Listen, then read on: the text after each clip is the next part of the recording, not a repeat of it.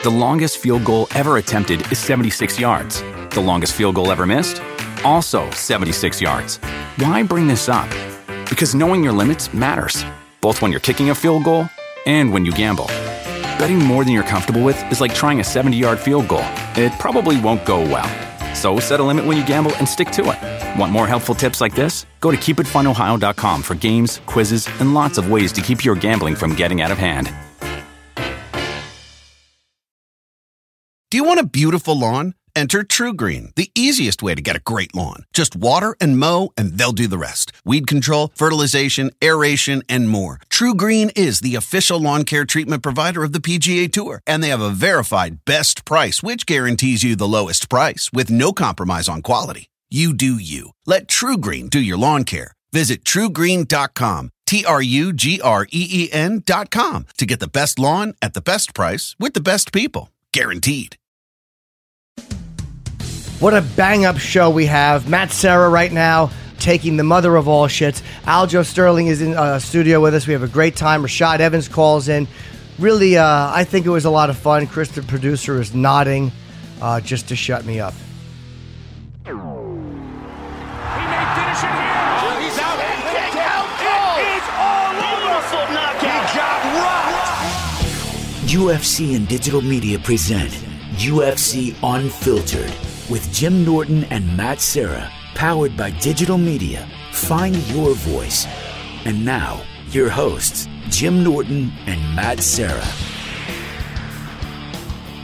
This is how you know I'm tired. Yeah, how do we know? Matt and I are both very loopy today, and Aljo Sterling is with us. Thanks for coming in today. The Funk Master, Aljo. Were you listening, Aljo? Yeah, I was listening. What are you doing with your phone? You're on UFC Unfiltered. What the fuck are you doing? We're here. We are here. It's hard to stay off the phone, though. It is hard. It is hard. It's hard to even have a conversation with somebody without looking at your phone like a fucking weirdo. But I don't get mad at that, though. I don't get mad. You know, people get mad like you're on the phone. Like you're out with someone and they're looking at their phone. Yeah. I never get mad because it's like you can see anything in the world on your phone. Yeah. So I'm never interesting enough to compete with everything else. I don't get offended. Yeah, that's a lot to compete with. Yeah. And besides, like I'll always tell my wife, I'll be like, I got 2 businesses, and then I got that thing with the UFC. I'm a busy man, but meanwhile I'm just. Looking at Instagram or something. Absolutely, yeah. Some mindless. I waste so much time, dude. I literally last night it's 1:30 in the morning. Yeah, right. I can't sleep, and I'm like, I got to just jack off. So I'm online, looking at porn, and that always gets my mind. And then I shot Afrin. It's a fucking nightmare. Well, who? What is it? Afrin's for your nose, so you can breathe. Yeah, but it's a stimulant, so it keeps me awake. So it was 3:30 in the morning. I was still awake. If I take a leak or something in the middle of the night, I always have a routine where doesn't matter. I get up a lot too. Every time I take a leak or whatever, I can't just go right back to bed. I got to do I have to walk around the whole fucking. I check on my kids every time. It's like a ritual. It's like a ritual. So I'm like a fucking pit bull going through the house. The kids are sleeping. All right. Then I go back in. I'm like, all right, let me. Do you check the doors, relock the doors, make sure? Nah, I got my alarm on and shit to make sure the alarm's still on and whatnot, and then I'm good. But it's one of those things, I'm like, what if they're gonna fall off the bed? I don't know. But really quick, not to put them on the spot. Where were you last night in training? Where were you in practice? I didn't see this. I saw him. Look at him. His fight's he's fighting, by the way. Tell us when you're fighting and who you're fighting. I'm fighting December 9th at UFC Albany. I'm fighting Rafael Sunsao. He's ranked number 3 in the world right now. What are you ranked now? Ranked 8th. Okay. Soon to be number 1.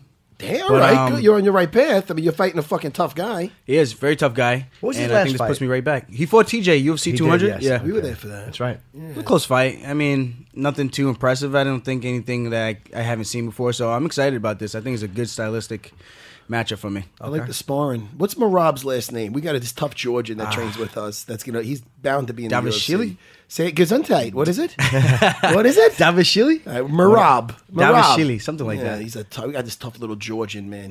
This kid's And by Georgia, you mean like Russian, right? yeah. Okay. Yeah, not Right. down You don't south. hear Georgia talked about it in a country sense ever, except maybe in MMA. Exactly. I mean, dude, I don't know, man. I don't know how they're raising him over there, but the guys that got training with me are just fucking tough as hell, man. Because it's cold there, so they have to fucking over in the Soviets cold, so that's why they're great chess players and any type of indoor shit they're awesome at. Man, this kid's tough. He's a great sparring partner. Him and Aljo have some sparring their sparring is UFC worthy. Really? Oh yeah, it's fun to watch. It's fun to Nonstop, watch, man. nonstop. Because that guy's a little Terminator, and Aljo's like fucking Nightcrawler. You know what Nightcrawler is? You ever see the X-Men? You know I'm a man-child. He's the one that bamfs, like he disappears, teleports, and he's on your back. He teleports. Wait, is he the one that was he was really fast? And in the X-Men movie recently, he was running around the bullets. No, but that's fucking like awesome. Quicksilver, right? That was Quicksilver. Yeah. Yeah, that was a very, very cool I'm good scene. with nerd trivia. Chris is making motions right now to Aljo. Well, he wants Aljo to be able to- If that was Cowboy Cerrone, he would have fucking probably punched Chris in the face. That's true. Remember when Cowboy was in here and Chris goes to the, kind of get closer, and Cowboy gave him some shit? Yeah. Right? What did he say to you? Yeah, he was like, not my first time. And I was like, all right. Not my first time, he Yeah. says. Aljo's a really nice guy. He's not going to But say you want to that. make sure that people can hear you too, because But I'll tell then you, the listeners complain. We couldn't hear Aljo. It's true, but I'll tell you right Yeah. now, he does a couple more of those and he starts doing. Aljo's gonna do a flying arm lock right now. No, I'm only kidding. I'd be Chris. fine with that. You're safe. Don't let Aljo's smile fool you. He's a fucking killer. Yeah, So by the the way, I'm guys with sorry. smile always I don't are. want to get him off the hook though. Where were you last night? I don't want to put you on the spot in front of everybody. see, 'Cause I know you're training hard, Yeah, but I didn't see you in class last night, so it makes me worry. And I wanted to bring that up to you on air. Where were you? Well, did you have a date? Long 'Cause you're a story single short, guy. we had a tough day on Monday for training. So Okay. we got offered tickets to the Jersey Devils game. What the? Wait, hold on. I VIP don't want to talk about this. I don't VIP wanna- tickets. I don't want to talk about this on air. Because you got Sansao right now in some dungeon in Brazil. I trained in the morning All before I right. left. Okay, good. And then All we right. did 'Cause some you got drilling. me worried for a second. No, we did some drilling after that. Hit pads with Ray, then we did some drilling. All and right. then So when we you were went to able this take the night fucking off. hockey game, you were sore already. Yeah, I'm barely walking right now. My legs are killing me. You sore? Yeah, lifting a little too heavy. We're gonna have to dial that back a little bit. Hi, sore. I'm Zeus. Dude, my phone. I hate that joke. Somebody's like, "Yo, I'm sore." He goes, "Hi, sore. I'm Zeus." It's a bad joke. My father fucking says, and I always tell myself I'm not going to say it. How can you not? It's fucking. It's Now great. I'm going to say it. That's the problem. It's like the fucking. It's like I'm the so ring. You made me upset. watch the video. Oh, by the way, I was going to call you, Jimmy, after the last one. Remember I had stomach problems? Actually, do you remember? It's probably every time I'm here. But I had some stomach trouble the last time I was here.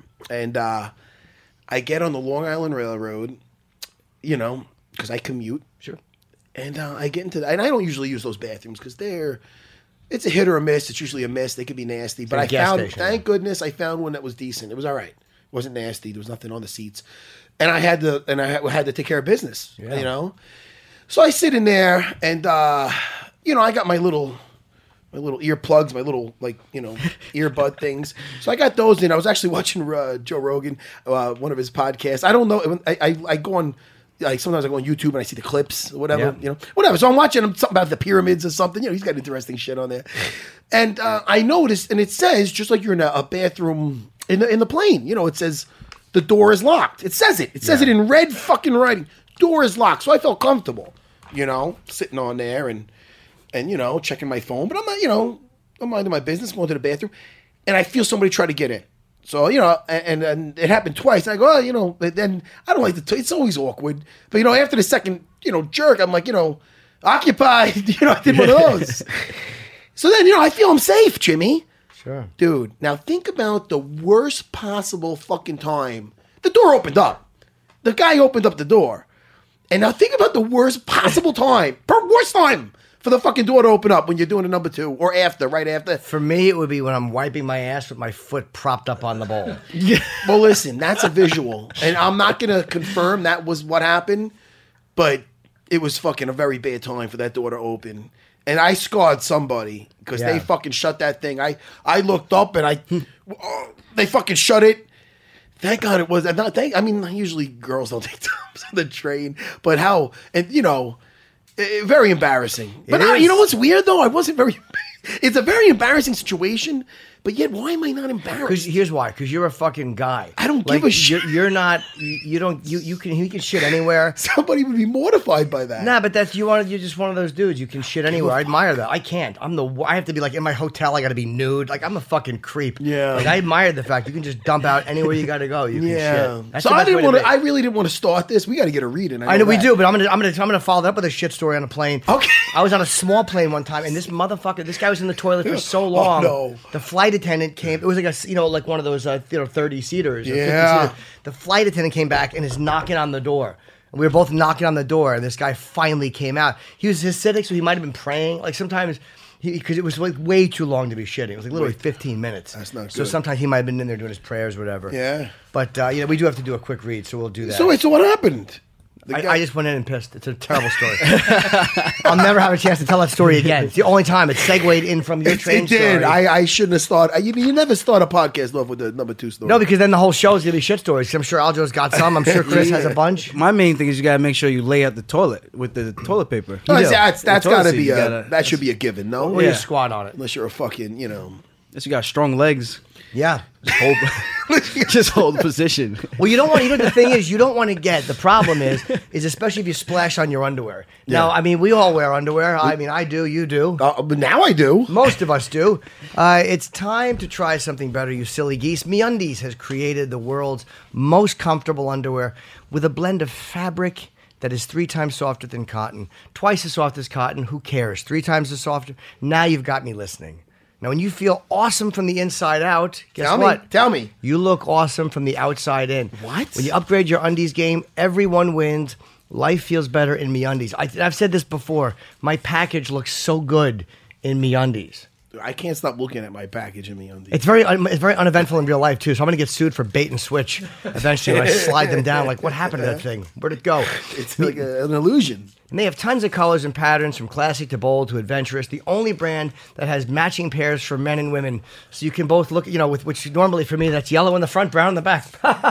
Come on, Jim, cut it out. All orders in the U.S. and Canada do ship free. Now, if you don't love your first pair, first of all, you're a dope. Second of all, you're going to love them. MeUndies is going to pay you back and you can keep them for free. No questions asked. I mean, you can't lose. The only way you cannot win is to not order this. Stop being so lazy. For a limited time, MeUndies is offering 20% off your first order at MeUndies.com/UFC. You got to put /UFC because Matt and I are on our way out, and to keep our jobs, we have to get people to buy these products. Am I right or wrong? Yeah, you're 100% right. We have mortgages to pay. If you don't love your first pair, it's free. You have no excuses not to try my favorite underpants.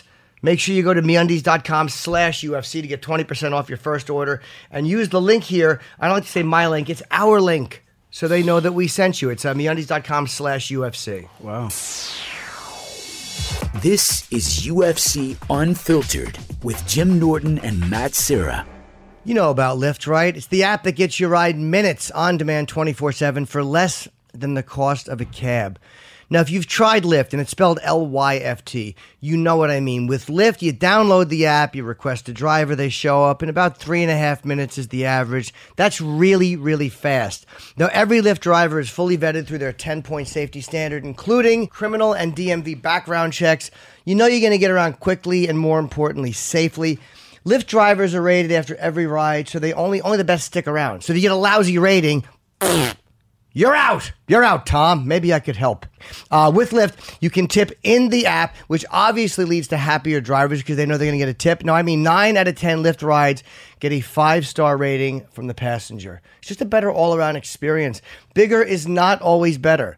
Lyft isn't the biggest ride-sharing app, but it's the fastest growing, and it is the highest rated. Now, I'm talking quality over quantity. Now, thanks to Lyft, you've got an easy way to avoid drunk driving. You have never have to bum a ride. And if you're a woman and there's a creepy guy who maybe you're on a date, perhaps he took you to a place for spaghetti or some other repulsive dinner, and you've had a little wine and you think he's going to try to take advantage of you. I'll drop you off. No, you won't, scuzzo, because now I'm going to use Lyft. And you get home safely without that creeper. Right now, Lyft is offering our listeners a special deal. Get 3 free rides up to $10 each. That's up to a $30 value when you enter promo code UNFILTERED. Just download the free Lyft app today and enter promo code UNFILTERED in the payment section. You're going to start with 3 free rides up to $10 each. That's up to a $30 value. Promo code UNFILTEred. Aljo's recently a single guy. He's been. Were you married or did you get a girlfriend? No, he was in good, Aljo. Oh. Not married. Okay. Well, how long were you dating your girlfriend for? Like 5.5 years. See that? Oh, so it's he's a like while, set. man. It's like the Mitchapalooza where they set him back into the wild. Yeah. How long you been single? We still talk, but Girlfriend or ex-girlfriend. You guys still talk? we still talk. Okay. Do you want to get back? I don't know, man. We're just trying to figure things out. I got a lot of things on my plate, and Right. we discussed that, and I'm young, man. How old are you? I'm really trying to capitalize on my career at this point, and there's just been a lot of ups and downs with any professional athlete in a relationship, I think, and I just don't need the extra burden. You know, when it's good, it's good. When it's bad, it can be really bad. Of course, I know you guys mid-20s?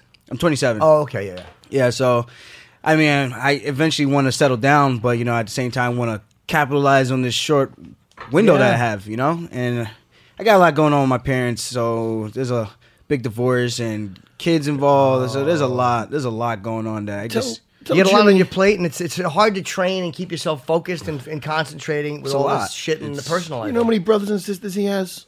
No. Tell him. 19. Wow. It's a big family. That's a huge family. That's one of the biggest I've ever. That's like the what do they call the Duggars? Is that the family? Who's the family that's on TLC?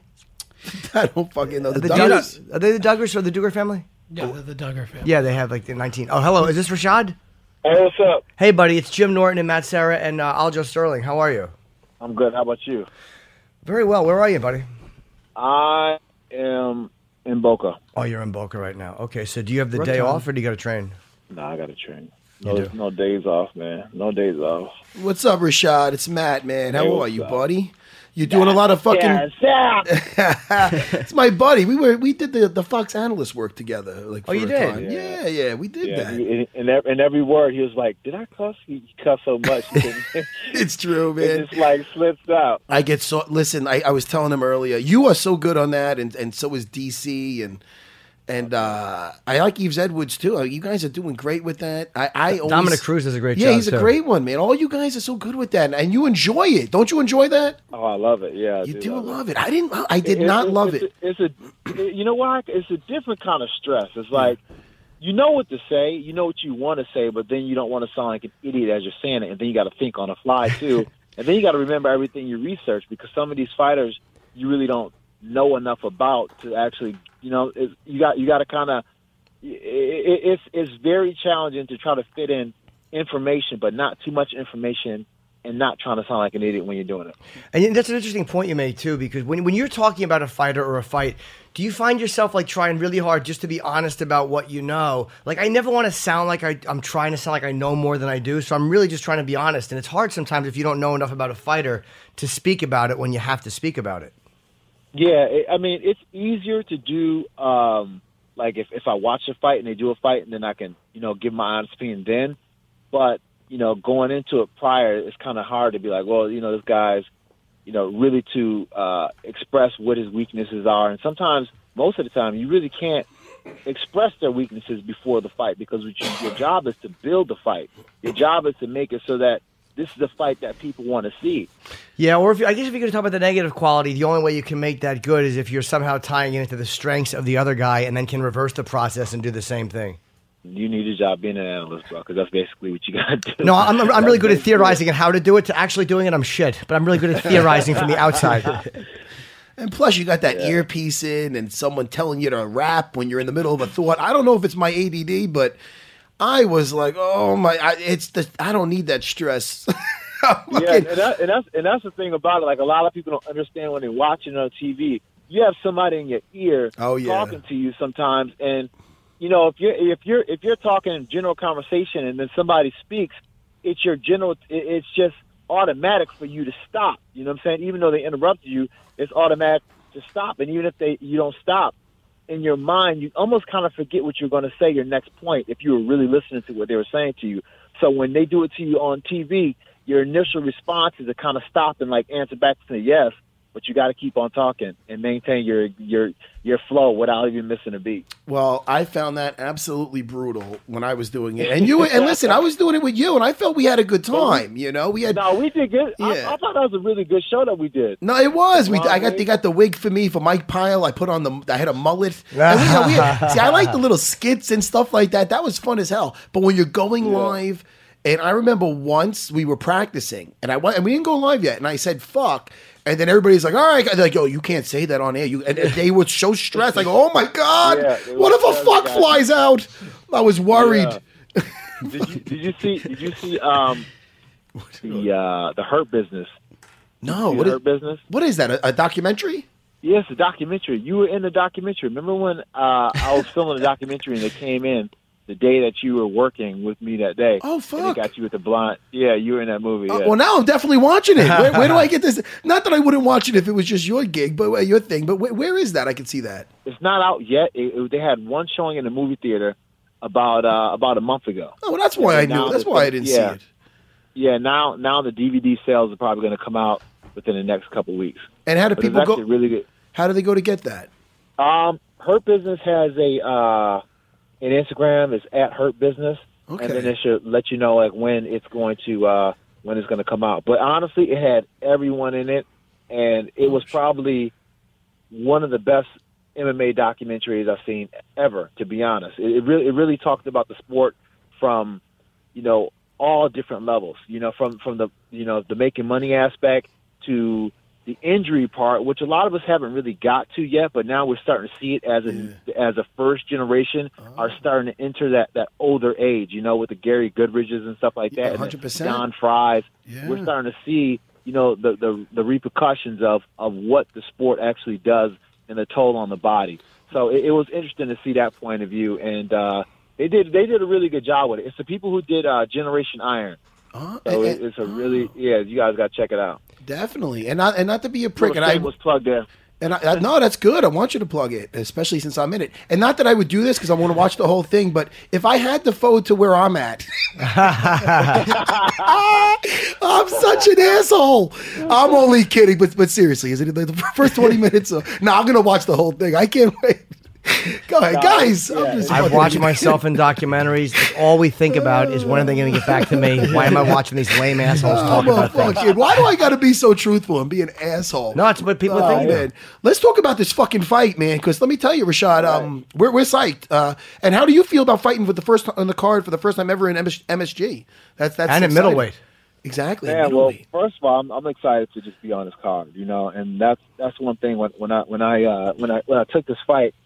I know that, things haven't been really popping right now for me as far as, my career and everything like that. But I was just happy to be on this card and be on there with a bunch of killers and just be a part of something so huge. I'm not, I'm on the prelims. This just to show how stacked the card is that I'm on the prelims. I've never been on the prelims in my life. You know what I'm saying? So it's an amazing thing.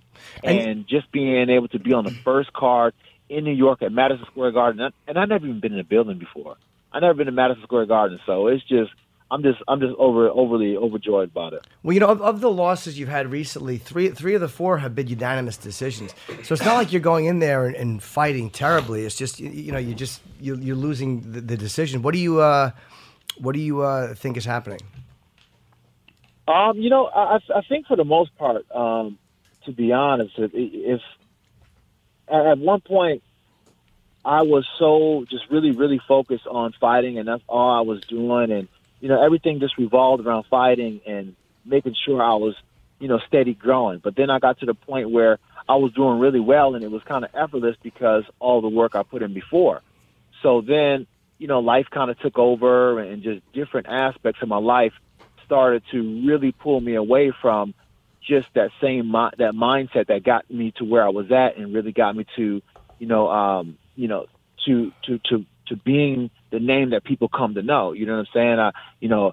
Got a divorce, started a new relationship, had another kid, and all these different things add weight on, and you don't really feel it at the time because, you're going through it, and as you're going through it, life is life, but slowly and slowly, you start to get pulled away from what got you to where you are. You know what I'm saying? And it takes a while, and it takes a lot of soul searching and just kind of being honest with yourself to be like, listen, this is what I need to get back to.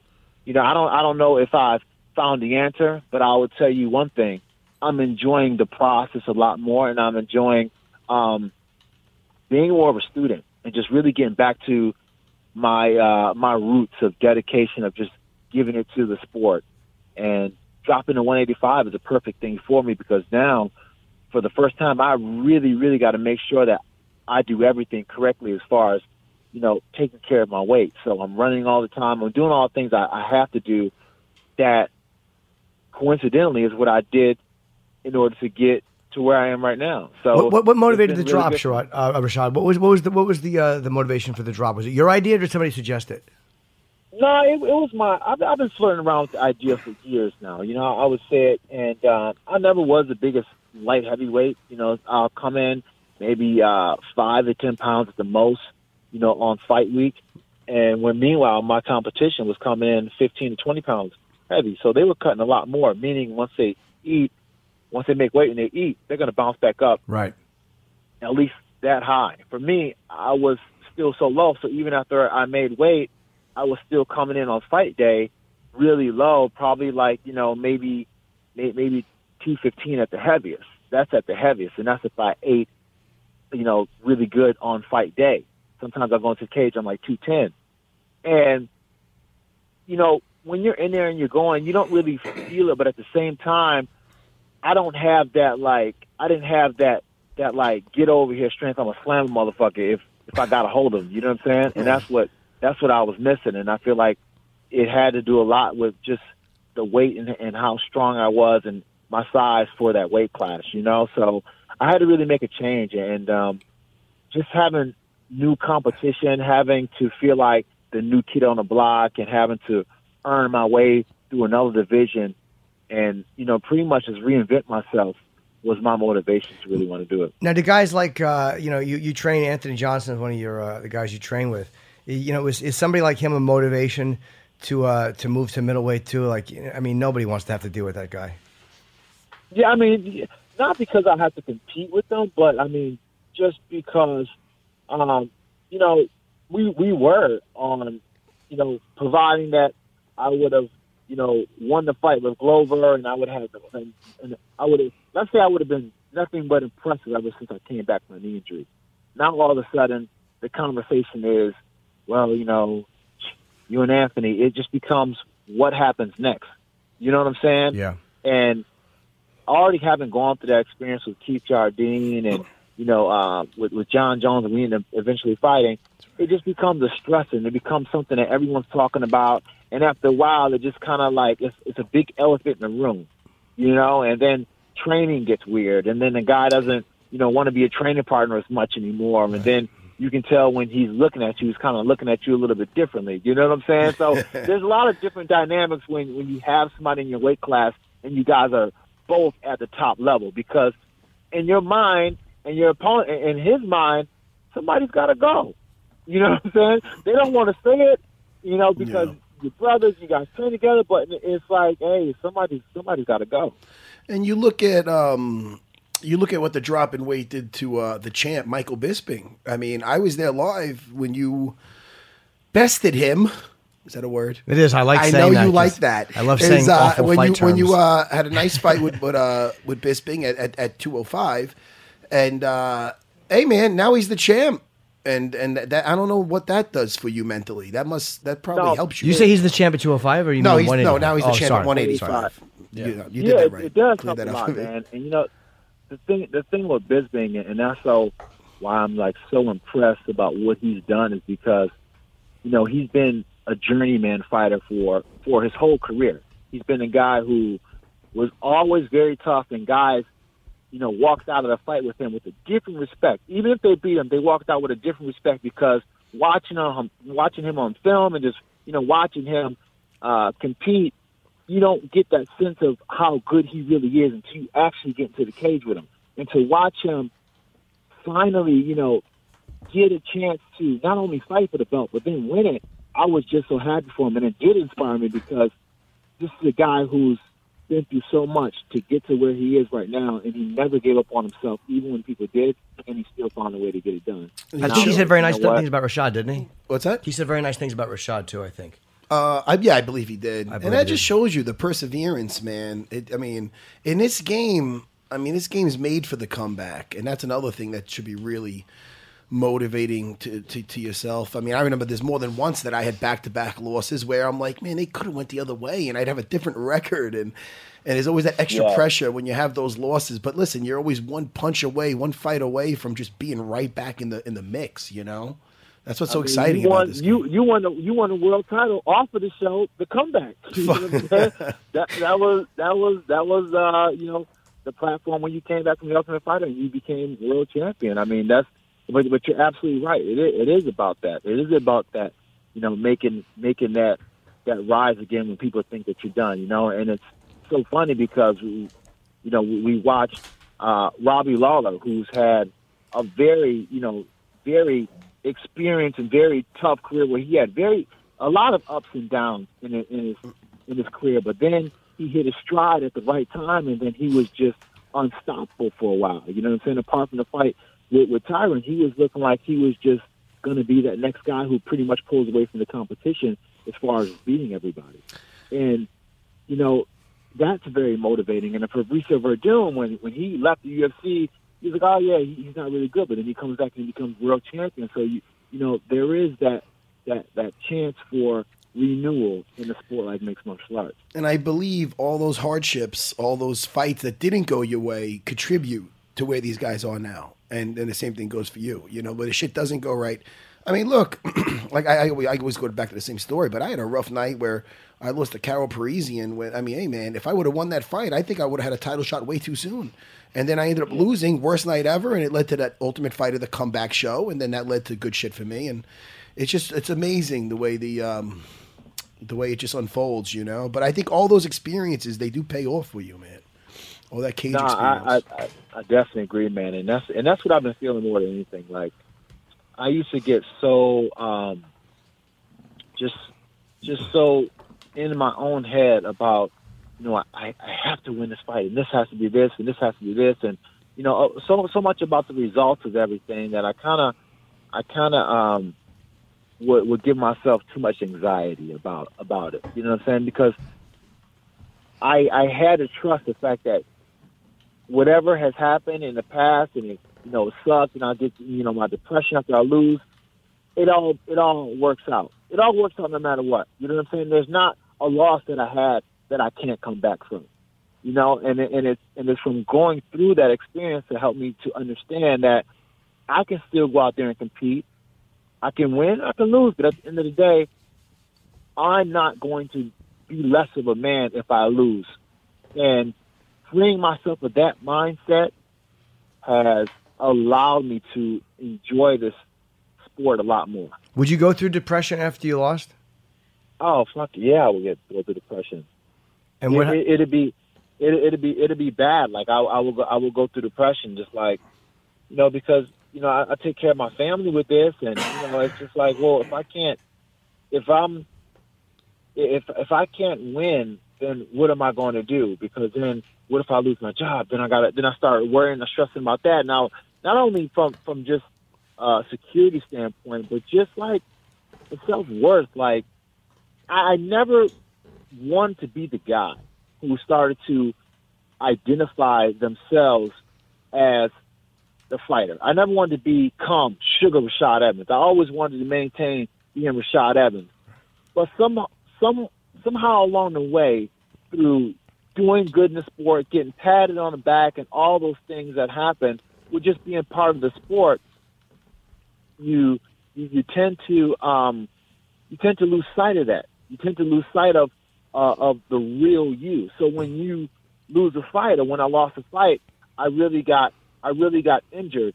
You know what I'm saying? It was really a bad thing to the point where I couldn't get past it because it was my ego that was hurting me more than anything. And it's because I allowed myself to become too identified with Rashad the fighter, not more Rashad the person. Right. If everything you feel about yourself is tied into your job, whatever your job is, when there's something wrong with the job, everything you feel about yourself just goes down the toilet. Yeah, I mean, it really, because there really was no escaping it. Because even though I was Rashad the person, I couldn't. Even entertainment was hard because I couldn't really go on my phone because people, they want to talk about it. They're some kind of way they'll bring it up, and I'm just like, oh man, and I couldn't go on social media because then everyone's talking shit. You know what I'm saying? Everybody got something to say, and it just kind of just feeds it.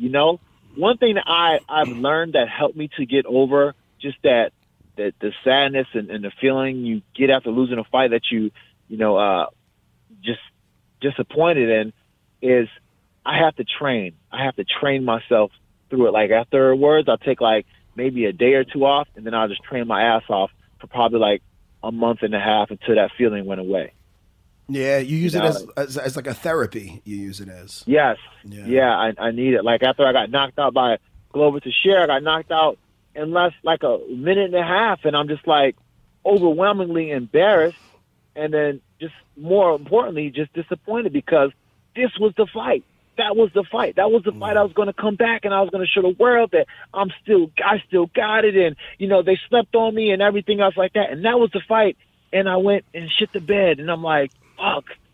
You know what I'm saying? I just couldn't believe it. I couldn't wrap my mind around it because in my head, I just knew I was going to win the fight. So that disappointment just made me sick. What's good, man? Now let me tell you, you worked with Tim Kennedy before. I know you did some sparring with him. You worked with him before. How does that feel? Do you like it better that you got it? I mean, I got a feel for the guy, or do you feel I'd rather not have worked with him at all because he got a feel for me, or does it even make a difference to you? Yeah, I mean, I like the fact that I got a feel for him, you know, because I kind of got an idea of his rhythm of fighting, you know, and what he likes to do. You know, I remember, you know, he you know, we trained together. I think it was for like a couple of camps, or maybe one camp. He came down, and he was like one of my main training partners for a few sessions. But it was really hard because he was always traveling back and forth. But you know, Tim and I were really cool, man. We were really, you know, I had a lot of respect for Tim. You know, just for what he's done alone, just from a service standpoint for this country.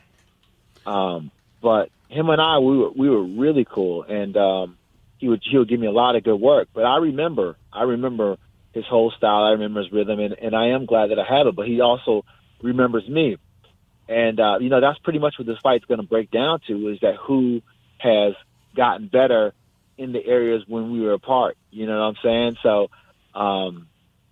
you know, when we were going together, he was more or less like a you know, I guess a training partner. So for him, I don't think he was really giving it his all like he would as if it was, you know, like if it was him going through camp. So we got some good work, and you know, I was kind of disappointed to see he's trying to like lightweight talk shit to me, you know, saying like, oh, Rashad, you know, he asked me. I'm like, look, dude, we're in the fight business. This is what we do. This is how we eat. You know what I'm saying? I love to fight. I love it. I don't choose it because I hate it. I love to fight. I make money doing this. If the UFC comes to me and say, hey, you want to fight such and such, if he's not like a really, really close friend of mine and like we're not teammates, then yeah, I'm going to fight you. It's just what we do. We fight. You know what I'm saying? Like, I'm sorry. It's just the business. That's what we do. We fight. What happens? I don't respect you. You just fight. What happens when it's two guys who are like when it was Overeem Arlovsky, where they were trained to get this one guy have to go, okay, I'm going to leave the gym for a few months? I would think so. I would think so because, you know, when you have two people in the same camp training, it fragments the gym because what you're going to see is that some people will go on this side and some people go on the other side. And on one side, you're going to be like, oh, okay, well, he's with Alistair. So in your mind, you're never going to be able to get over that. Even though the fight may happen, it's done and over with, you're always going to remember when it came down to it, who was on the other side. And you're like, that's true. That's so true, you know? Man. That is so true.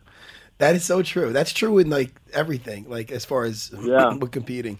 We had like an in-school jiu-jitsu tournament when I first started jiu-jitsu, and I remember it was an in-school tournament, and this is what's not so good about those, you know. So I'm going versus a buddy of mine, and guys I felt were my buddies in class. They're rooting for the other guy, and I'm like, you bricks, and that's just a jiu-jitsu tournament, right? So it's like, you know, when you're fighting, I'll never forget. I was with Forrest Griffin, and I was interviewing him for a show that I used to do. I forgot what the fuck it was called, but I'd visit them for camps. So I'm out to eat with him, and I found out that he was rooting for Frank Trigg when I had to go fight Frank Trigg. And nobody likes Frank Trigg. I go, what, are you serious? You're fucking rooting against? I was so upset. Rashad, I was so upset because I like Forrest. And he's like, oh, you know, so I don't want to ruin your day. I go, but you were rooting for me to get my ass kicked. It's rough, you know? it's like something you shouldn't let bother you, but damn it, for some reason it bothers you because you know, a fight's a fight, and like, here's the thing that makes fight different than any other sport. At one point, the person who you're fighting is trying to really hurt you. Not trying to win, but they're trying to hurt you. Yes. So with that, it kind of changes it from being a sport you know what I'm saying? It kind of changes it from being a sport. So even though you may hug and kiss afterwards, there's always that piece of you that always remembers, like, you know what? This guy was really trying to hurt me. You know what I'm saying? No. So when someone goes on that side of the guy who's really trying to hurt you, it kind of it pisses you off a bit. So by definition, they're rooting for a guy to hurt you, to kick your ass. That's what I told Forrest. I go, you wanted me to get my ass kicked. He goes, no, I wanted Frank to win. I go, how's he going to win? By beating me up, you fuck. You know. But somebody on Twitter said to me, because I said Matt is just a New York guy, and somebody on Twitter went, yeah, he really is a fucking New York dude the way you think. It's great. No, but it's true though. Rashad's saying the right thing. I know. You know, and this is rough. I don't know how it works with you with the analyst work, but I almost feel bad. Like, I remember when people used to pick against me when I was fighting, and I would take it very personal. I would. I'd be like, yo, fuck you. I'd be like, yo, I'm going to get my ass kicked, dude. Fuck you. I'd be so. Yeah. And now I'm that guy. You know, listen, Rashad, I got 3 kids. Listen, now I'm in a position where I have to pick sometimes. So what am I going to do? You know? Well, that's the hard thing for me being an analyst is the fact that I do got to go on record and pick against some people that I actually really like. That's the thing. You know, but I'm friends with everybody, but sometimes I can tell people kind of give me that look like, oh, yeah, Rashad, he's a fucking dick. Yeah, you know what I'm saying? Because he thinks against me. And they remember it. Now, and, like, I've long forgotten that I've even said that, but they remember it because maybe somebody they know told them about it, and they just end up hating me for it. But it's just like, well, it's part of my job. People do it to me, so it's just what happens, man. But it's funny because I go on the internet, and if somebody says something really nasty or like they always do, I screenshot it and I keep it. So on the days I don't feel like doing shit, and when I tell myself I've done enough and I feel like, you know, it's really hard to motivate myself, I just read it. Oh, that's good. Use it for motivation. That's good. Yeah. Me, think about you. I'm not that mature. I erase it, and then I always forget shit. So I always forget. I delete. I block them immediately. I erase their shit, and then I forget what they said how many minutes later, because I got a memory of a fucking whatever. The opposite of a goldfish. I guess goldfish have shitty memories. Yes. That's like me. They say. I think I might have to start blocking people, man. Oh, you never blocked people before? I never block anybody. Oh, it's amazing. It feels good. You banish them. It's a great feeling. I love to block people. I love it. I love to say one last thing to them and then just block them. Exactly. That's denied. Do you ever get email? I got an email today, actually. Somebody requesting I unblock them. Because in the heat of things, people say shitty things. Yeah. And I'll usually go back and unblock them. A couple people I've blocked twice. You know, I have a lot of mentally ill fans, but once in a while, you get the email. And if they're taking the time to email and go, please unblock me. I'm sorry about what I said. I'll usually unblock them. But it is fun to do. You're right. That's fucking. I've never unblocked anybody. I've never unblocked one person yet. Have they requested it though? Have you gotten emails requesting it? It doesn't go to my email. It goes to my manager, so I'm sure they probably did. But I will never unblock any. Well, I can't say I never, but I just haven't.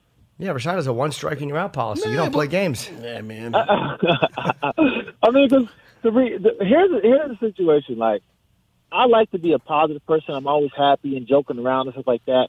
But if I start getting too much of that crap in my mind, then it really starts to mess with it really bothers me. That's just the truth. I hate to say it, but the shit bothers me, man. And if I let too much of my life, it'll start just like I'll be fucking in the pissy mood. So I'm like, why would I give someone that much access to me? You know what I'm saying? So yeah, it's kind of my love-hate relationship with social media. Like I love it because it's entertainment, but at the same time, I kind of hate it in a sense because I feel like it's ruining society in a bit. You know what I'm saying? So it's a love-hate thing. You know, it's funny. There was a great comedian named Patrice O'Neill. I don't know if you know who he was. He died, but he had a really funny and smart bit about how years ago in the 50s and the 60s, if guys wanted to hate you, they had to sit down and write a letter and mail it. And there was a whole process to go through before they could tell you that you suck.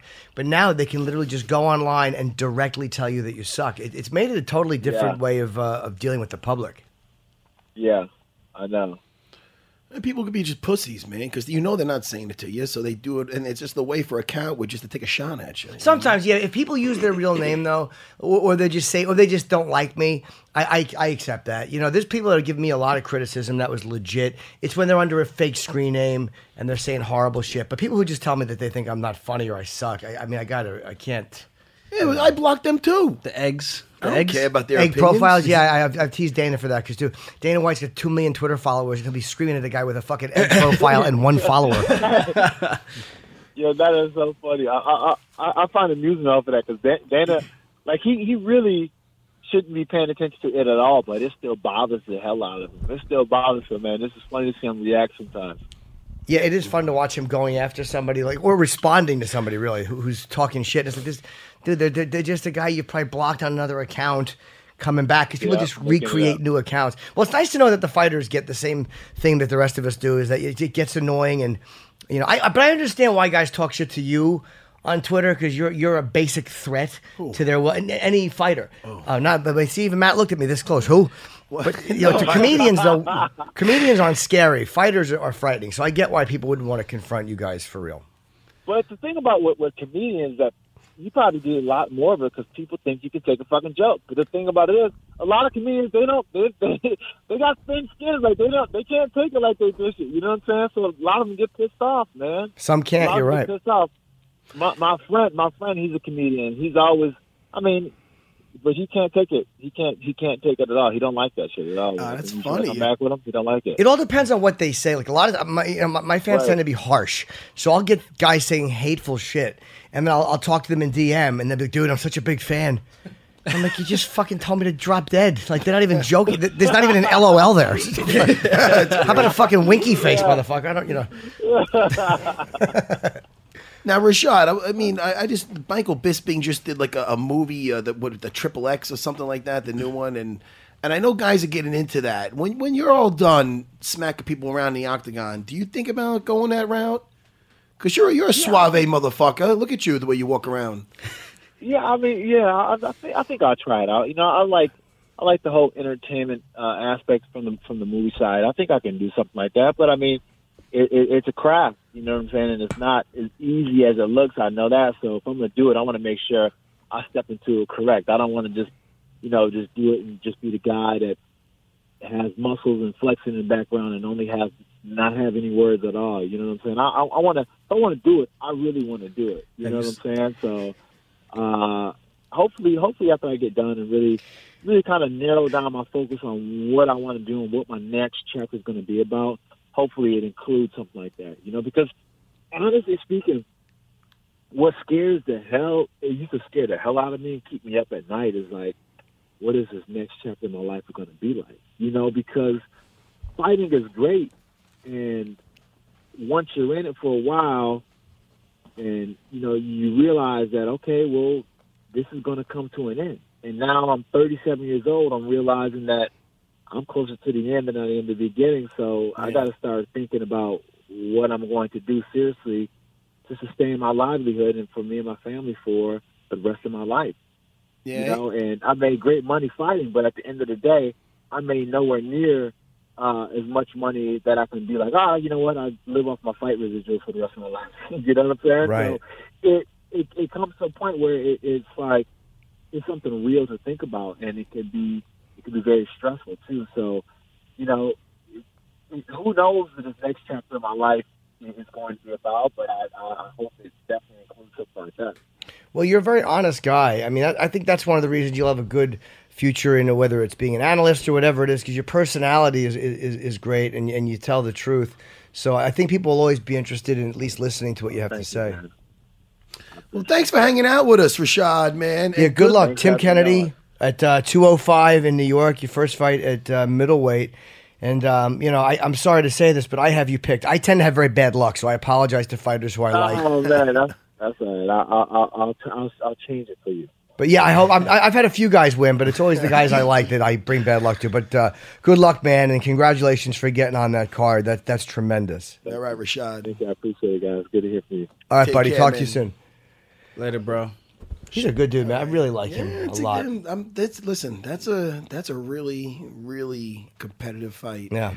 Because Rashad's always dangerous, and him at middleweight I want to see how he performs there. I think he'll do well because, like you said, these guys who are heavier. Yeah. You're trying to manhandle fucking Jones or any of these guys. It's got to be a little bit easier, at least, to deal with a guy who's 185. But but Tim Kennedy is really I mean, that He's a guy, brute. you don't get any jokes in the UFC, No. but that guy I think is extremely underrated. Yeah, I think you're right. We talked about that the other day. I agree with you. I think he is. What's in your hand? Well, the left hand. Yes. Yeah, the right Not hand. the you other wanna one. We know. don't talk about that. You're closer to Aljo too. So Well, you were asking me. You said to me, we were talking before, Matt. Yes. Through the door, he was taking it down. I said, he yelled out. He goes, "What's the best thing you bought for $3.99?" Yeah. And I said, I bought CISO. He goes, "What's that?" I said, CISO. It's spelled SEESO. The new ad-free streaming service with a nearly endless supply of top-shelf comedy. Literally months worth of exclusive original stand-up, next day late night, and a great catalog of classics.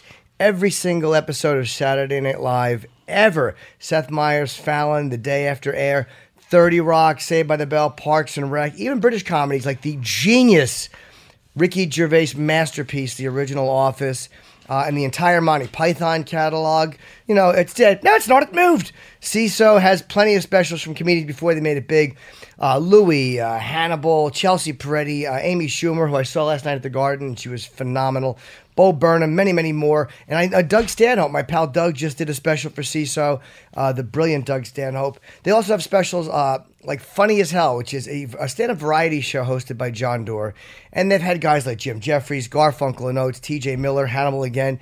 Introduces fearless comics working today with dirty words like F and C. Fucking cunt. I can say that on the podcast. Now, if you're serious about comedy, you got to try CISO, SEESO. Stream it anytime, anywhere, on virtually any device. It's ad-free, $3.99 a month. That's less than you paid for a latte or artisan cold brewed coffee or whatever other dreck you're drinking right now. Try CISO free. And they put free in capital letters because free is a selling point for 2 months. We use the promo code UFC because, like I said before, Matt and I are hanging on by our fingernails here. We need all the help we can get. Shows you can't get anywhere else, from critically acclaimed original series like Take My Wife and Harmon Quest to all 40 years of SNL. CISO is the only place that offers every episode ever made and the new episode the day after air.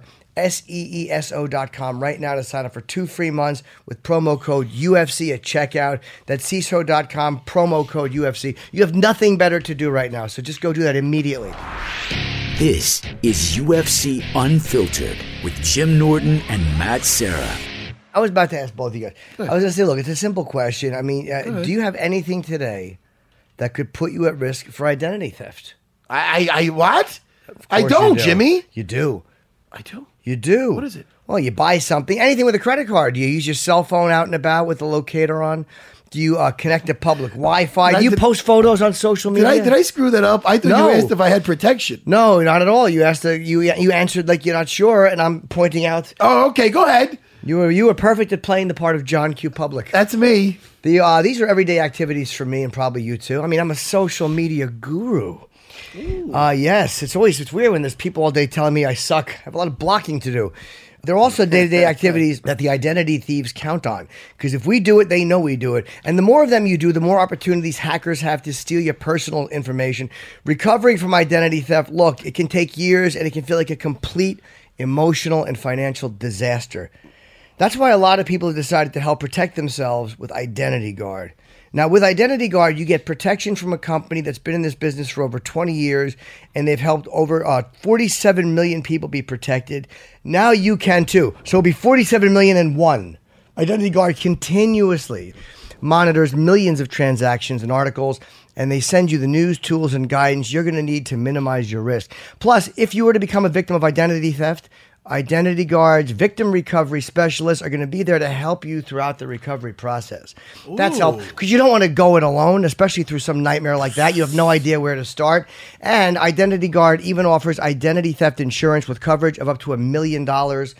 So get the identity theft protection service that's right for you. Visit Identity Guard at identityguard.com/podcast because that says to them, hey, Matt and Jim sent you.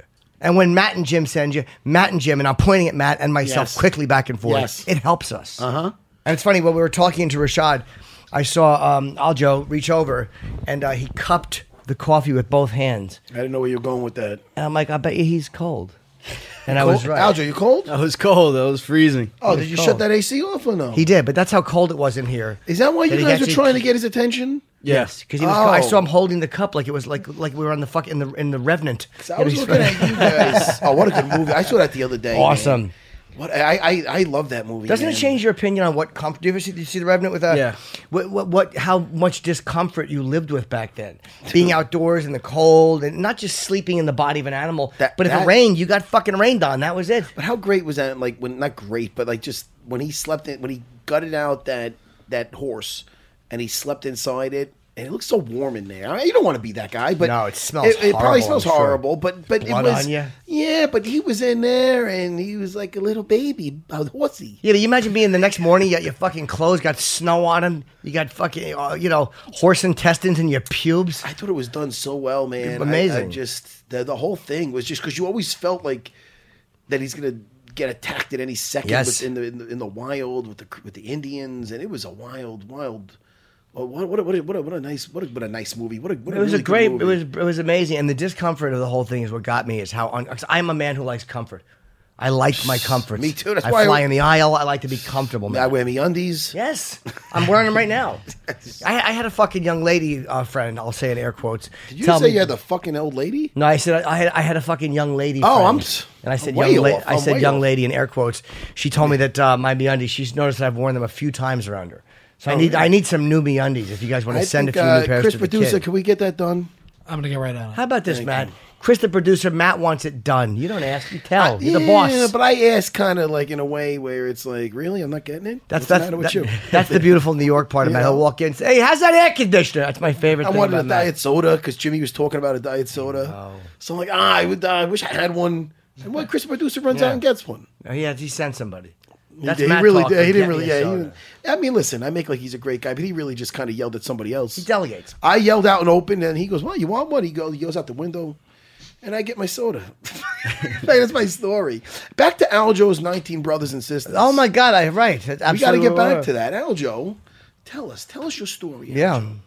Yeah, man, we grew up in a battle royale. Man, you ever watch the WWE when everyone's trying to get the last piece of? Were you all in one house? Extra piece of chicken? Were you all in one house? Or not at one time. I think at most we would have 10 or 11 in a house at one time, which was really crazy because now we have to delegate who's cleaning the dishes on what day, who's supposed to clean the bathroom, who's supposed to clean certain things.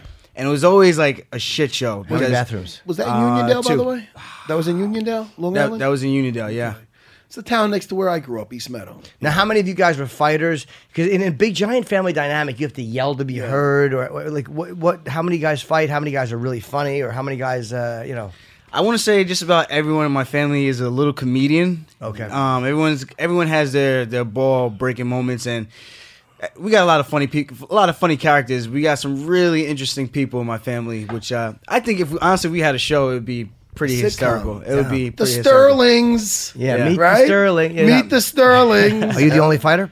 My younger brother Troy actually had 3 amateur fights. We're trying to get him to have his pro fight, but we're waiting on the New Jersey Commission to approve his license so that he could have his first fight at the Ring of Combat November 18th. Okay. That's a lot of people. 19. What's the age range? The youngest right now is 12. They're twins, and the oldest, I think she's 32 or 33. Yeah, I met a few. I know Troy, and Troy's also he's a gifted rapper. No, yeah, he's really good. What is his name with the rapping? Troy Grinds. How do we Grinds or Where do we ES? follow that guy? GRINDZ. Oh, okay. Is he? Yeah, I forgot that. he's on Instagram. He's on Twitter. What is he on Instagram? At Troy Grinds, TroyGrindz. Troy Grinds. Troy Grinds. Troy Grinds. He's good, man. And he's good. He does my workout music too. He does do your workout stuff. The last few. Actually, I think my entire pro career, I've actually walked out to all his songs. And they do a handshake. Listen to me, because there's times where he's in the corner too, his brother, and then his brother's not there. So I wanted to get Longo to try to memorize that handshake. Oh, they do something where everyone do it in the air. Do kind of in the air. They love it. It's like what he's doing. Backhand. It looks like fucking Wing Chun. Then right here is game over at the end. Dude, then they do a thing where they slip the. I go, yo, like, how game over? And I remember when his brother wasn't making it. I think Al Quinta was in his corner. I go, dude, Al, you get that shit? Did you master that? It's either you or Longo. Longo's gonna start fucking ham boning and fucking smacking himself. I'm a terrible handshaker. Yeah, I'm a good like traditional, 1950s. Yeah, welcome aboard. I'm not that type of. I'm a terrible like cool handshaker. Yeah, I ruin it. It is something. I'm kind of a hugger. Like I'll do a little thing. I bring my shoulder in sometimes. But then you get the guys that don't like the hug, and then they kind of stand there. It's kind of weird. Yeah, most people these days though are. I interviewed Tom Jones one time, and he was talking about how his father was Welsh, and his father was one of those fucking old, like they didn't touch. Yeah. And he said that my father would, this is a terrible Welsh accent. That's more shit Irish. But he said he would meet a guy. If the guy shook his hand the second time they saw each other, he'd be like, I met him already. Like, why is he touching me again? Yeah.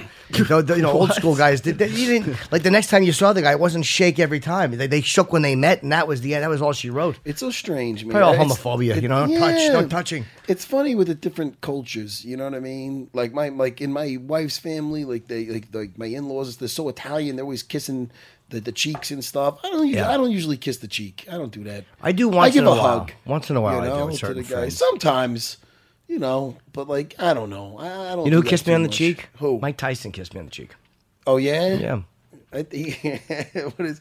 And why didn't you say what the fuck's the matter with you? Because we were hugging hello, and it was Mike. I was happy. Well, there's some guys you can get that from. You know what I mean? But it didn't feel weird. It just felt. It felt like a guy. Like some guys are like at that point where there's so tough. There's nothing to. They don't mind being affectionate. They're not afraid of being misconstrued. I hugged you on the subway. Absolutely. I think we were leaving last. I'm like, all right, Jay, I love you, buddy. Yeah, and I'll say I love you too. That. Yeah. I say that in public. I don't feel insecure about nothing. And I'm a warm guy. Yeah, you are a warm guy. Back to Aljo's 20. Sometimes he'll say I love you, and then when the doors are closing, I'll say I've loved you more than I've ever loved another man. And the doors closing, him and those people I can deal with it on the train. It gets awkward, Al. Then they're just looking at me. Never loved a man more. I'm sitting there. Oh, so 19 brothers and sisters. Yeah, that's fascinating to me. I had one sister. That's a huge, and it was weird to even share a little bit with one sibling. So do you learn do you not get attached to items as much, or are you overly attached to them? I think I'm overly attached to my items because what's mine is mine kind of thing. Okay, yeah. And I grew up to be known as the stingy and the cheapest guy in the family. But I kind of had a reason to. I'm like, man, you guys are always taking my shit, and everything goes by so fast. I remember there's this one story where I bought a box of Capri Suns, and I think I was selling them. And I think I gave my brothers like 2 of them, and then my mom asked me for one, and I was counting how many I have, and I was like, I only have 3 left, Ma. Like, I don't know what to do. And, man, I got smacked. Dude, that was like the joke that I'd never lived down because it was like, how can you do that to your own mother? She's the one who gave you the money to go buy this. I'm like, I'm trying to hustle. I'm trying to make another dollar. You better give your mother a Capri Sun. I learned real quick. What's a Capri Sun? It's one of those little juice boxes. Okay. That was like one of the most. That's how bad it was for me. Like growing up, I was like that guy. Yeah, you're smart. You're saving your money and you're making sure that you don't fuck it around. Too many people get crazy with the money. Yeah, I sound like my aunt when I said that. Too many people don't save. Shut up, Jim. Aljo, what are we looking at in the future with you? What are we looking at with this next fight? Are you gonna? What do you tell me? What are we looking at? I'm honestly looking for a TKO. Yeah. I'm not looking to jiu-jitsu this guy. Yeah. I think I proved my point with my jiu-jitsu in my last fight. I think I showed what I can do, and I think this next one. I got to be a little bit meaner than what not even a little bit. I'm going to be a lot meaner than I used to be in the past. And, I'm more so, I want to fight, but at the same time, I'm not trying to actually have an all-out brawl kind of fight. I think this fight is going to get a little nasty. This fight is going to be the one. And Jimmy, I don't know. He lost his last fight to Brian Caraway. Close fight. But a fight like that, the experience of losing a fight like that, and it was your first loss. How many wins? I'm 12-1 right now. 12-1? Yeah, he's 12-1. That does not suck. That's a great record. But again, I was with Aljo with that, obviously, and backstage he was very emotional. Okay, which is good. That shows me that that it did not, it wasn't just all right. I lost. It was devastating to him. You know what I mean? People don't know how much we put into this. They don't know. Two of the guys that I seen the most devastated, one was Aljo and one was Chris Weidman when they lost. And those guys are two of the most promising guys, most dangerous guys. And Chris was what? Was he Chris 12 or 13-0 when he lost? 12-0, I think, too. 12-0. Yeah. Yeah. It's tough at that level I'm amazed by anybody that can win more than a few fights in a row. With there's so many guys fighting now and training since they're 13. It's not like when Liddell was champ. Where guys started training when they were 20 or 20. Now guys are training their whole lives. It's fucking very tough to remain undefeated. Yeah, but I mean, with that fight, what do you feel that you brought out of that? What did something change? Do you feel it changed you for the better now? I mean, do you feel that experience helped you? I 100% think I learned a lot from that. And one of the main things I learned was when you're prepared, you're prepared. And fight week, I know a lot of guys tend to take it easy. I'm one of those guys who kind of goes nuts. Yes. I'm still doing 2 days. Fight day, you go nuts. Yeah, so fight day, I did 3 workouts before the actual fight. And people don't know that. And I know Matt was telling me and everyone's telling me kind of calm down, but I'm like, this is how I get. I get so super paranoid where I'm like, I want to make sure every single thing is accounted for, and I feel like I did that. But in the grand scheme of things, I think I kind of shot myself in the foot. Sure. And I kind of shot my load. I think I just expended way too much energy. Even during fight week, I came down, I think, 143, and that's like the lightest I've ever been coming into a fight. From what? From, I normally get to like 160, and fight week I came down on, I think it was a couple of days before. I was only a few pounds overweight, and that was like, I think I was the lightest guy there. Yeah. So for me to not have to worry about my weight as much, but I'm still doing these 2-day sessions, I kind of realized the experience. If when you're ready, you're ready. I think it was the best training camp I ever had. Yeah. I think we were more than well prepared for everything. And even being tired in the fight, I think I still more than held my own, where I didn't sustain any damage, and I don't think anything really happened that was significant to say, oh, I was outclassed. Right. I don't think anything showed any type of indications towards that. And definitely some fight IQ mistakes in terms of staying basic and not trying to do too many fancy things. Like even certain things, Aljo, when we worked, we even talked about like technical stuff. You know, like as far as with the like the reason you initiated to go to your back sometimes that made it cost you around. You know what I mean? Looking for the neck and things that, he didn't necessarily put you down. Like, you know what I mean? More than it was your bad for going for that neck at that point.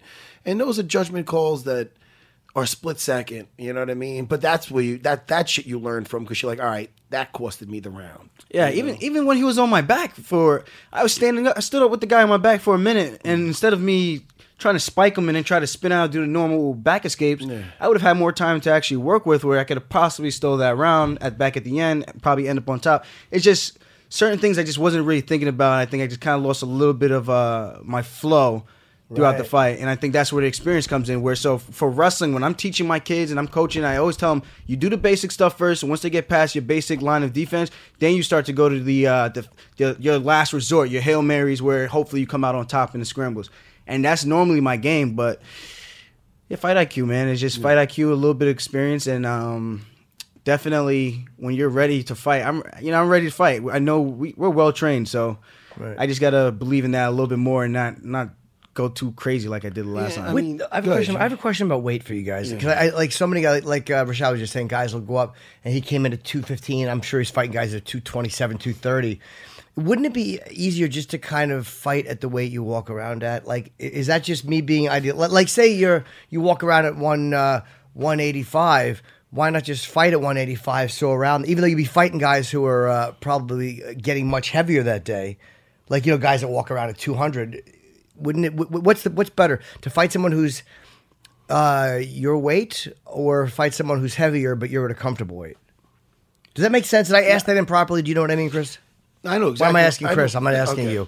I knew what you meant. You're just the guy in a T-shirt. Yeah. Yes. No, I know precisely what you're talking about. But the key is the thing is, like, let's say Damian Maya probably walked around. I'm going to say maybe not close to 185 because he's probably been a lot bigger than that. But he wasn't one of the bigger guys in that weight class. And it's when you're fighting a guy, the explosiveness, the strength, the size in in 3 5-minute rounds. Guys are in shape. It does make a difference compared to if you're fighting that same guy for an hour. I know that sounds weird, but like over that you could be more patient. You could be like an old school type situation or a real fight. You want that edge of being bigger and being stronger or being like look at Damian Maya at 170. I'm using him as an example. I was only asking if the weight cut saps your energy enough to make up for that or no. It really could. I mean, I was a tweener, like I said, like a 155. I was so I mean, oh my god, I was like Gollum on the scale.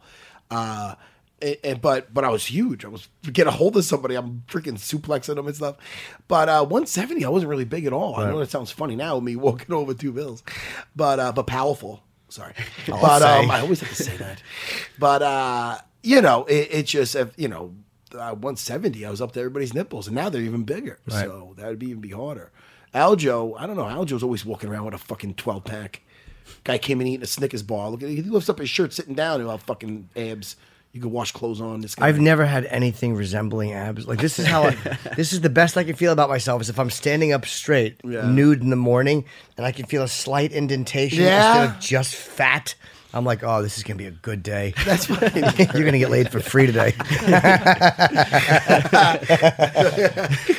That's fucking awesome. No, but when Aljo was talking about earlier, the way he works out during the day, it's hard to tell anybody anything different to change. Like, all right, man, the guy that day of his last fight, man, fuck. When I'm talking about 3 workouts, and then he's in the octagon before the fight, they let you go in the octagon a little bit before the event starts, and he's in that thing for like, man, it felt like 45 minutes. The guy's in there. I'm like, dude, I think it was. I'm like, what are you doing? Like, I feel like I'm like, I even told him like, Aljo, let's save some. Save some for the fight. Save some for the fight because how I feel personally is.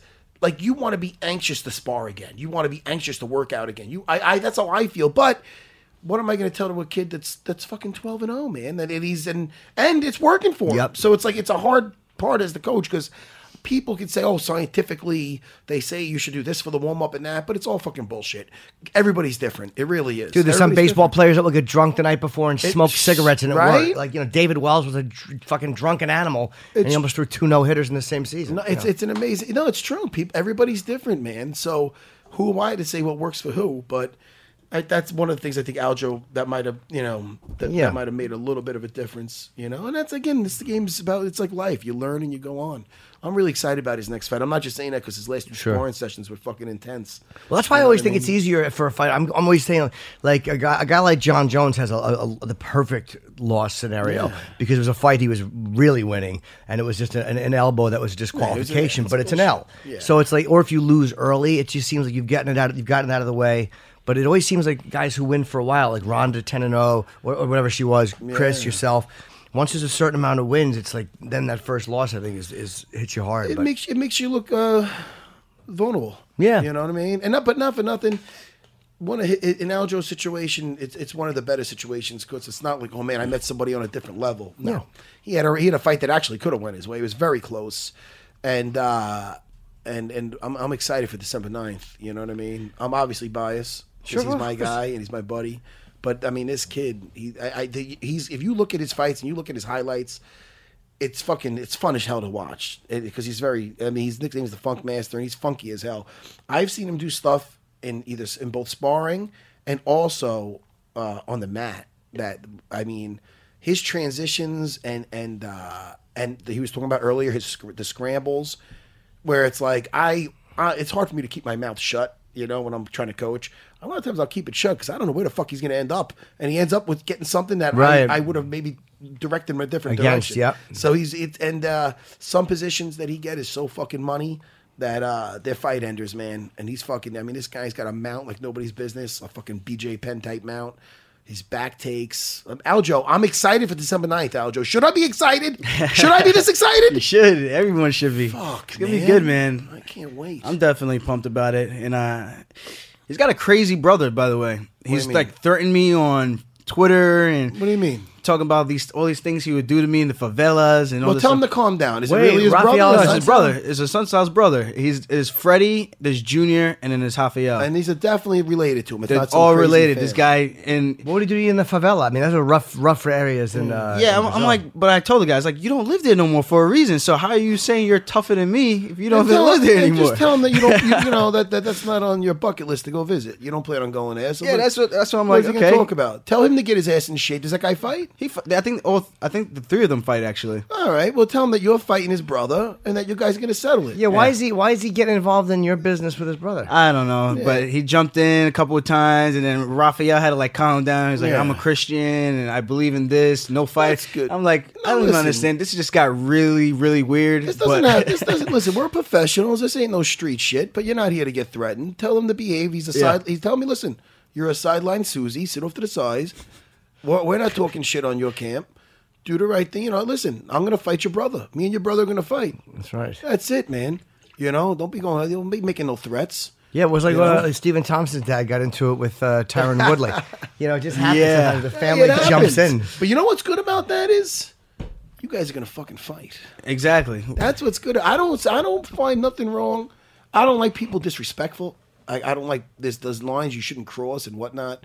But hey, man, if the fighters are talking some shit, good, because you're gonna fight. You're gonna fight. That's what makes it. I'm saying this, you're saying that. Guess what? All right. I see no problem with it if that's how you feel. I don't like when it's too manufactured and people are trying to sell the fight. The fact that he's got a psychotic brother. That's good. Let that guy get amped up. Let him do the shit talking for his brother, and then you take care of his brother in the 9th. Yeah, Rafael doesn't really talk at all. No, very little. Very little. Go. Maybe he needs a nutty brother to get you all hyped up. Yeah. Some guys though. The first time I interviewed Uriah, we talked about like guys acting a certain way in the ring, and I think he talked about the first fight he had. The guy was just one of those dudes, like a tough looking dude who was like, like fucking hammered up or whatever. And I'm like, well, were you afraid? And he's like, well, no, we were going to fight. Like, there's no need for that. Like, no, you're prepared. Like, listen, you want to win. And how do you win? I want to avoid fighting. I want to avoid it, man. This is the hurt business, man. It really is. Was that the name of that fucking documentary? Yeah. It was the hurt business? Yeah. Yes. Also the name of a great film about anal. Oh, shit. Oh, fuck, man. Jimmy, that was like a back fist out of nowhere. You got to warn. This fucking... Oh, now I'm lost. You fucking got me out. You got me out. No, we're talking about the hurt business. Longo says the hurt business. No, man, you're the objective. Like when Rashad said, like, it's different when you're in this kind of game compared to anything else. When you lose, it's like, you guys kicked our asses. No, you're really going to get your ass kicked. Like, it's not like, they beat your ass in basketball. Why? Because you got an extra one in the hoop and you got the ball in the fucking circle.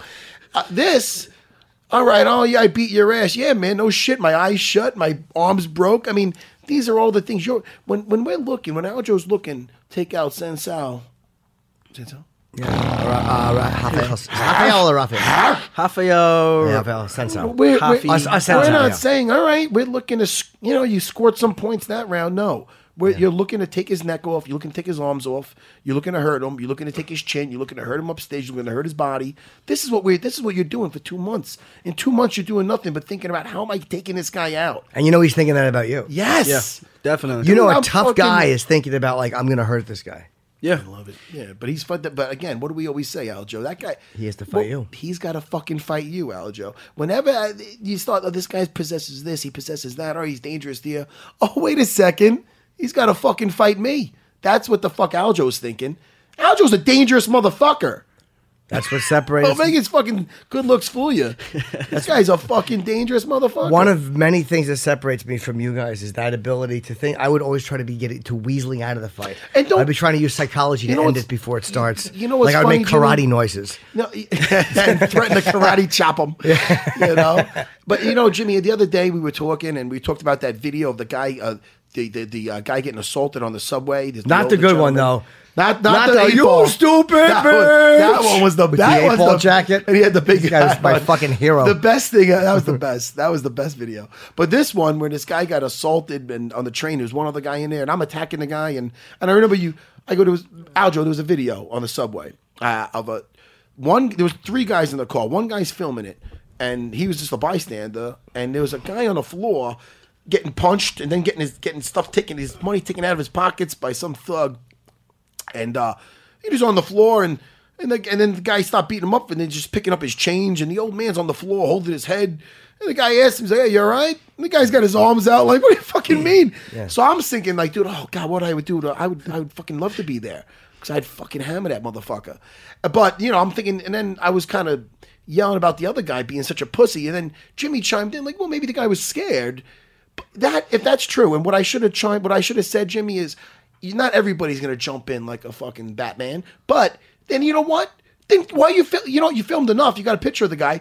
Go through some cars. Find somebody. Find some help.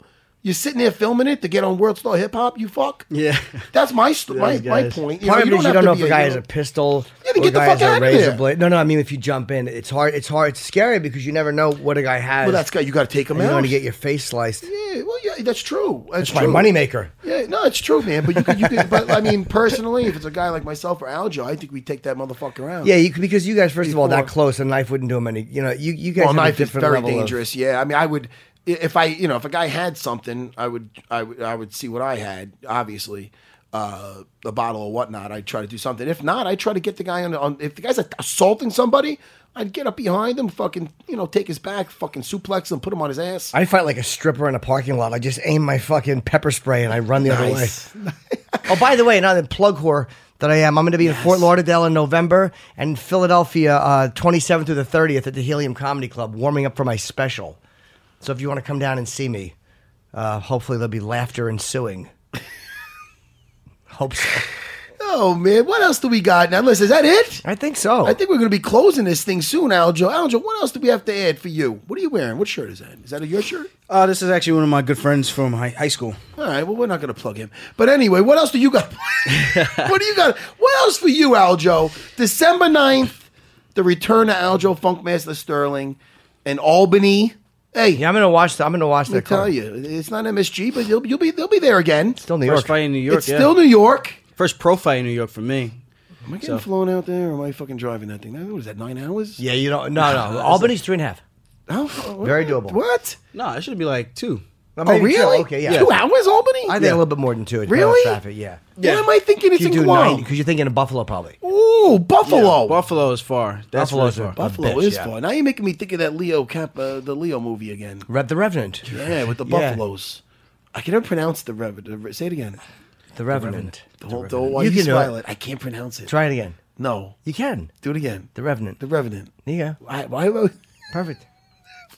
I'm always like the Revenant. Because our instinct is to say the Reverend. Oh, the Reverend. That's easy to say. That's the word. Revenant is a word that we've never said until this fucking film came out. I never said it. No one has. I would always know what I would say. I'm going to go see the Leo movie. Yeah, exactly. Where he gets fucked by the bear. That's what everyone wants to see. Hey, how did they do that scene? Probably with a trained bear. I mean, I want to pet a bear, by the way. Sometimes I just say cute things like that. You want to pet a bear? Yeah, I do. I want to like squish under its chin, like they love that shit. Bears are nice. When it's got a little cub with it, I'm going to walk over and menace it. All right, I guess that's wait, am I doing your show with Sam Roberts? On Friday morning? The Jim Norton, Sam Roberts show on Sirius? Friday morning. Can I do that? We want you to do it. You're on the schedule. We're going to set this up afterwards? 9 a.m., 9:30 a.m., whenever you want. We go on till 11. There's somebody else on with you, too, but they're on after you. Oh, I don't care. But none of you be, I forget. You can get me Elijah Wood. Fucking Frodo? Yeah. Oh, fuck, I'm on with Frodo. Yes, don't call him that. I won't. I shouldn't call him that either, but let me tell you how I don't know those movies at all. Then I think I might have to be in studio. You are in studio. Are you getting me out of there when he's on? No. Is it okay with Sam, or are you running that shit? A, yes, it is. Okay. B, of course I am.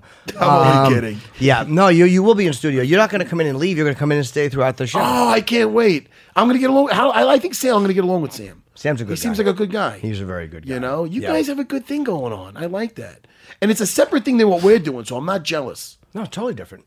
And if somebody comes in here and does the show with you, I get a little jealous. Nah, you don't need to. He had Aljo, stop playing Angry Birds. Aljo, what the fuck are you doing?